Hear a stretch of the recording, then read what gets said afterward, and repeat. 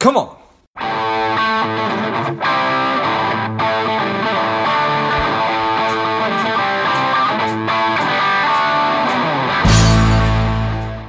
Hello, dear listener. Before we get into today's show, quick ask.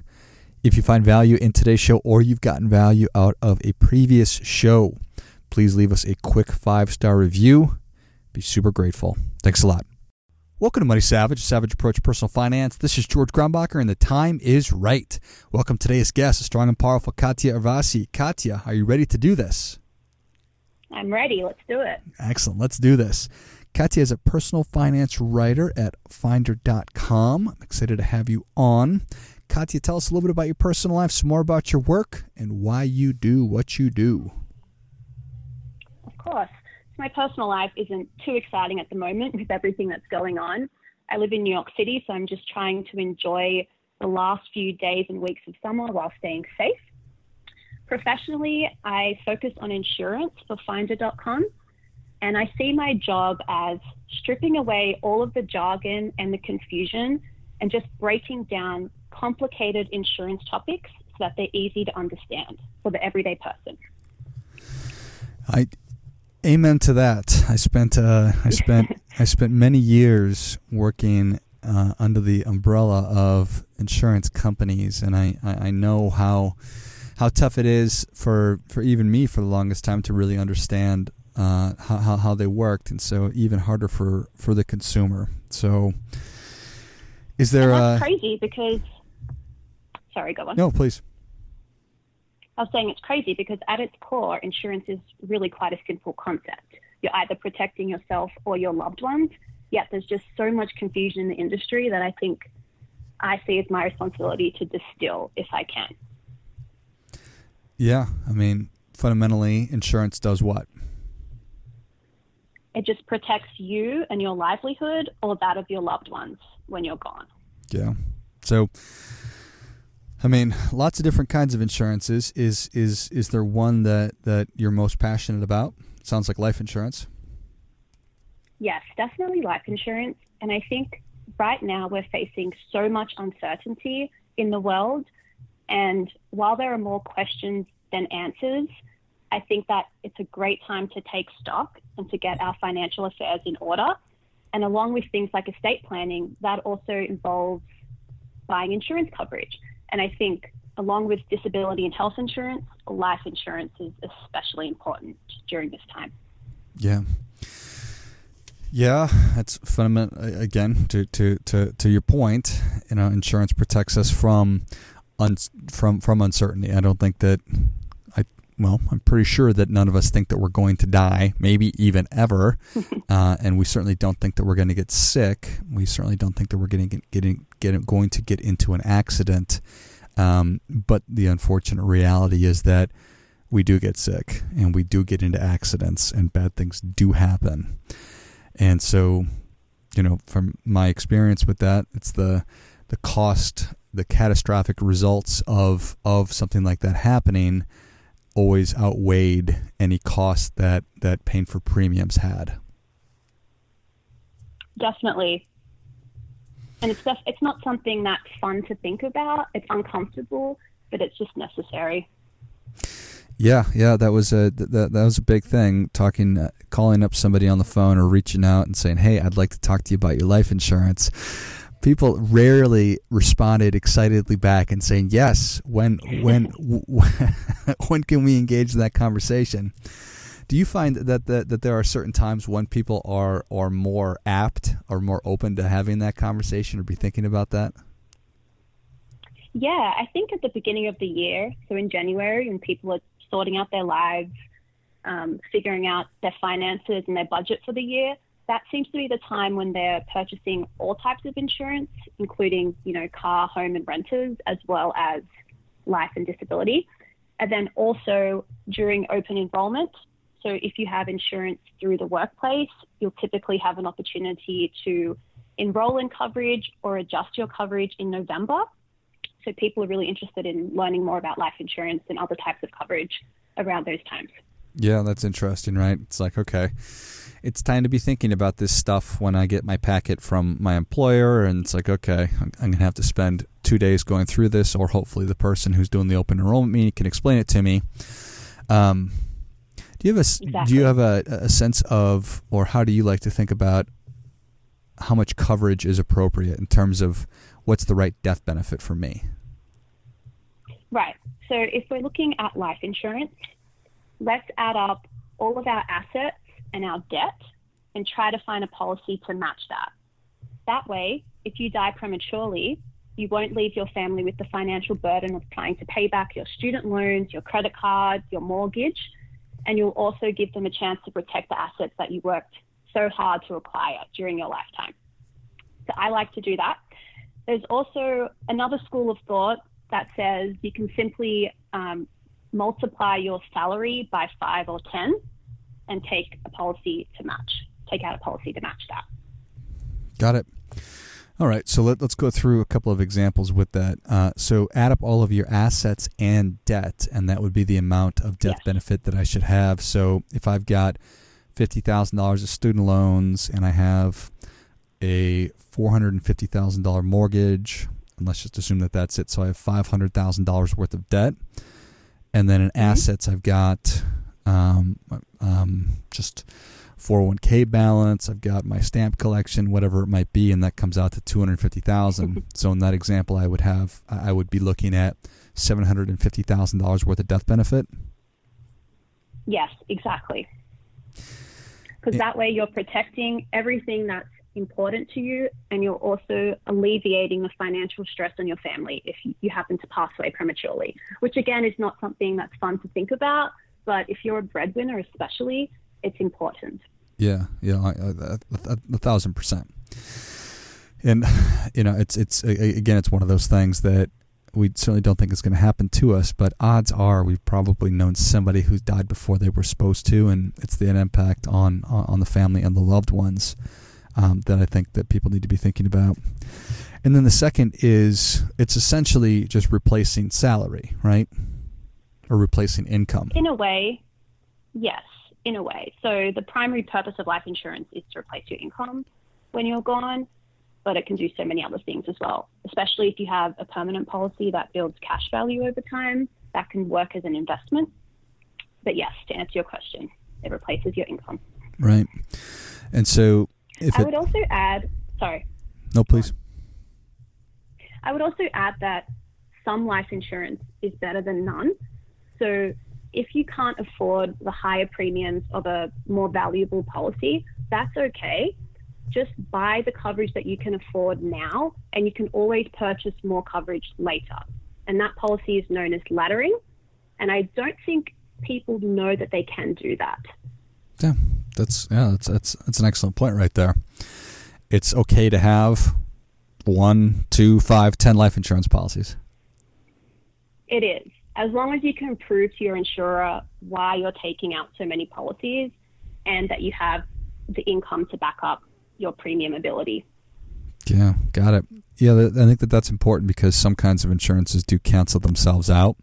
But with life insurance, if you have a $100,000 policy and you buy 5 more $100,000 policies, you still have the total amount of the death benefit all added together. They don't duplicate and cancel each other out.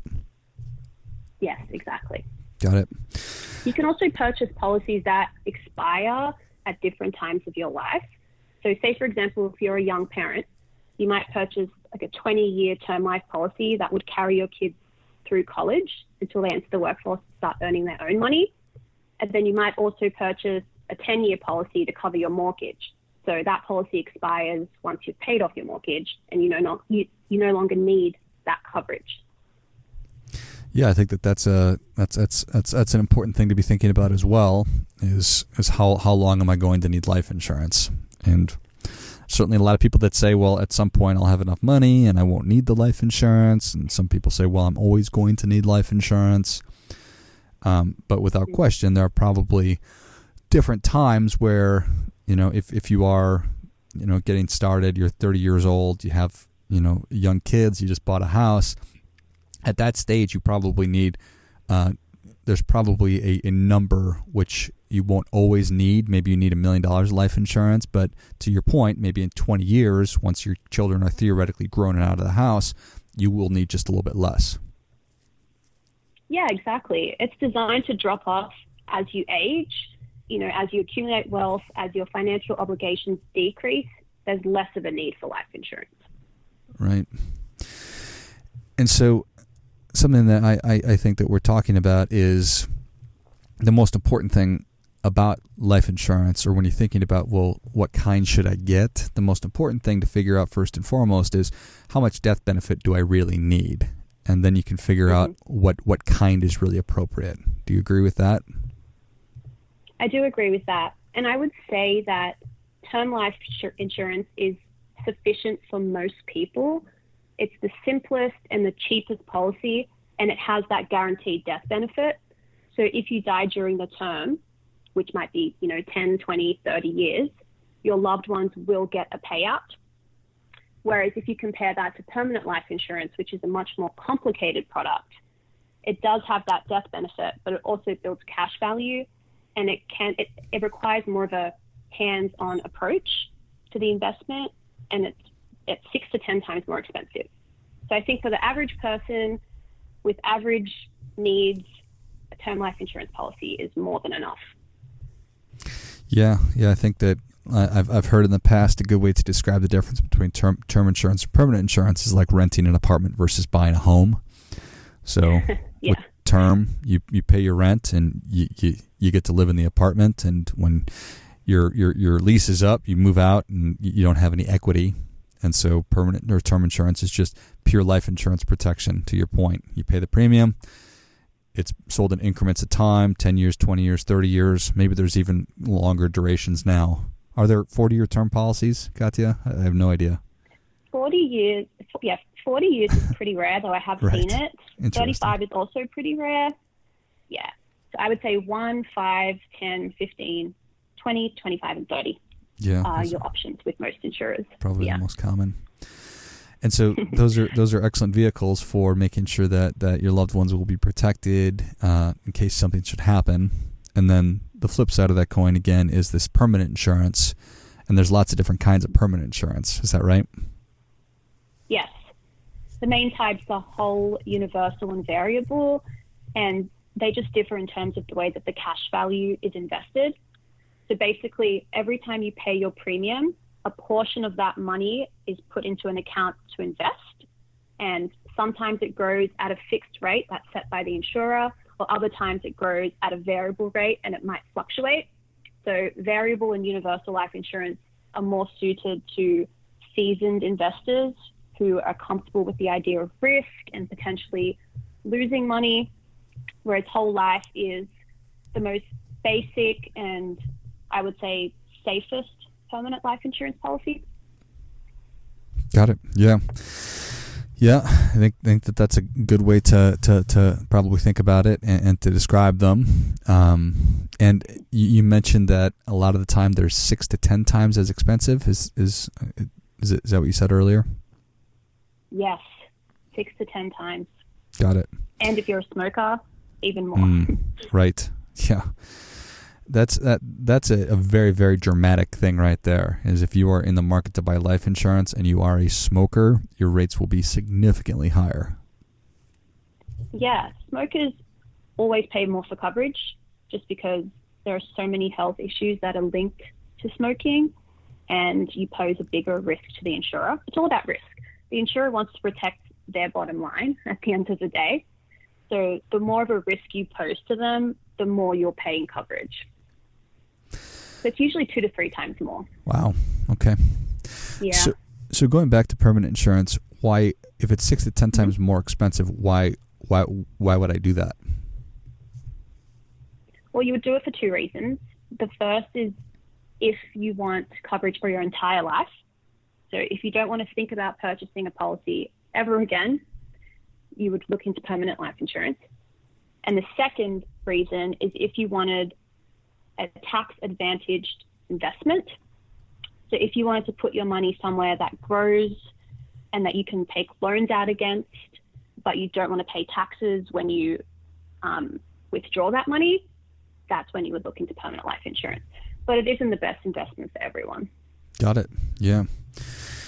I think that those are two really key points right there, is that you theoretically will have the insurance for as long as you are alive, whereas with the term insurance policy, if you live till 100, you will not have that policy.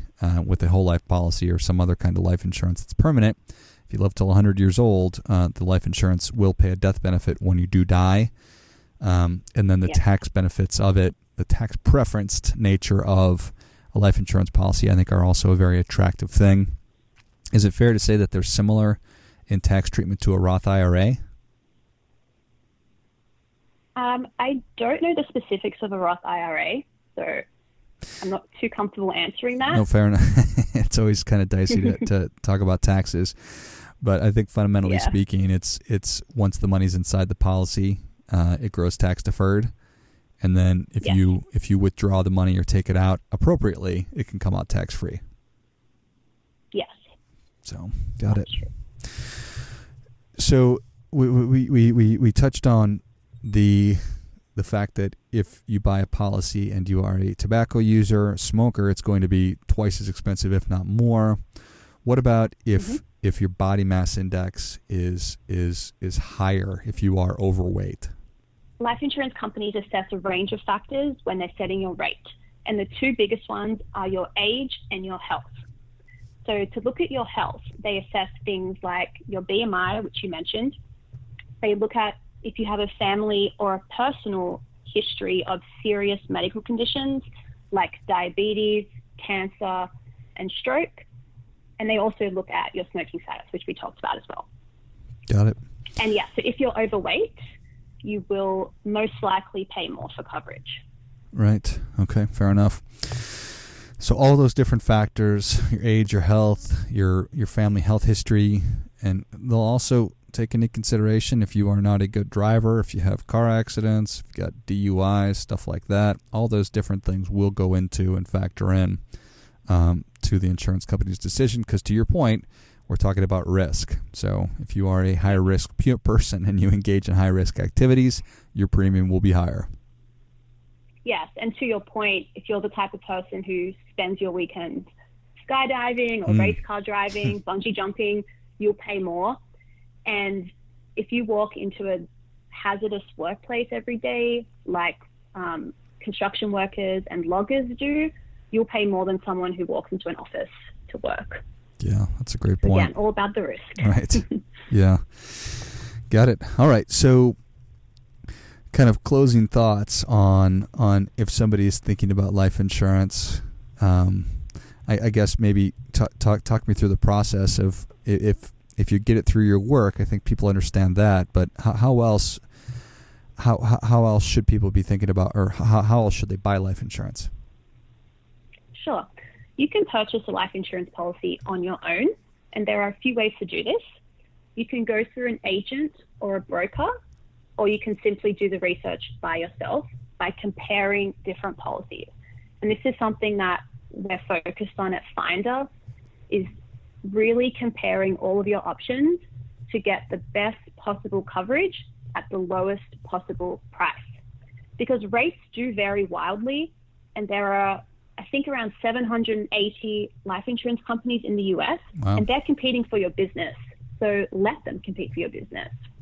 You can take quotes to life insurance companies, and they might try to match them, or they'll work with you. And I just think that it shouldn't be a decision that you take lightly. If you want life insurance, give yourself a little bit of time to research it and to get a quote from a handful of companies, because it will be worth your while. Yeah, I think that's really well said right there. Perfect. Well, Katya, Savage Nation is ready for your difference-making tip. What do you have for them?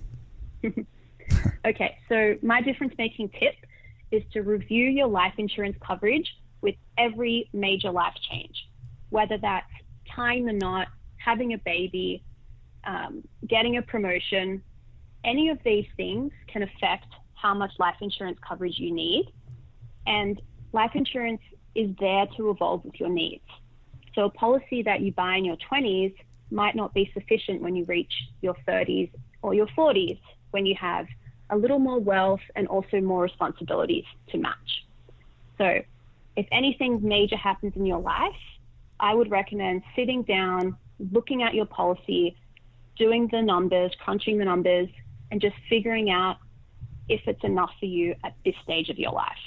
Like, that is great stuff. That definitely gets it. Come on. Katya, thank you so much for coming on. Where can Savage Nation learn more about you? You can check me out on LinkedIn and my articles at finder.com. And you can also follow Finder for all types of finance advice on Twitter, Facebook, Instagram, and YouTube. Perfect. Well, Savage Nation, if you enjoyed this as much as I did, show Katya your appreciation and share today's show with a friend who also appreciates good ideas. Go to finder.com and check out all the different resources they have and get your research done as you are thinking about life insurance, because I bet for so many of us out there, it's been in the back of our minds for a long time. And I'll list all the other locations that Katya mentioned in the notes of the show. Thanks again, Katya. Thanks so much, George. And until next time, keep fighting the good fight. We are all in this together. Spending too much time on social? Is your daily screen time over 2 hours? Are you a little bit overweight? Not saving enough money? If any or all of these are familiar, Strive could be for you. The Strive 2-week online bootcamp will help you to detox your mind, body, and money, getting you on your way to a happier, healthier, wealthier, and more confident life. Go to strivedetox.com, strivedetox.com, and get your mind, body, and money right.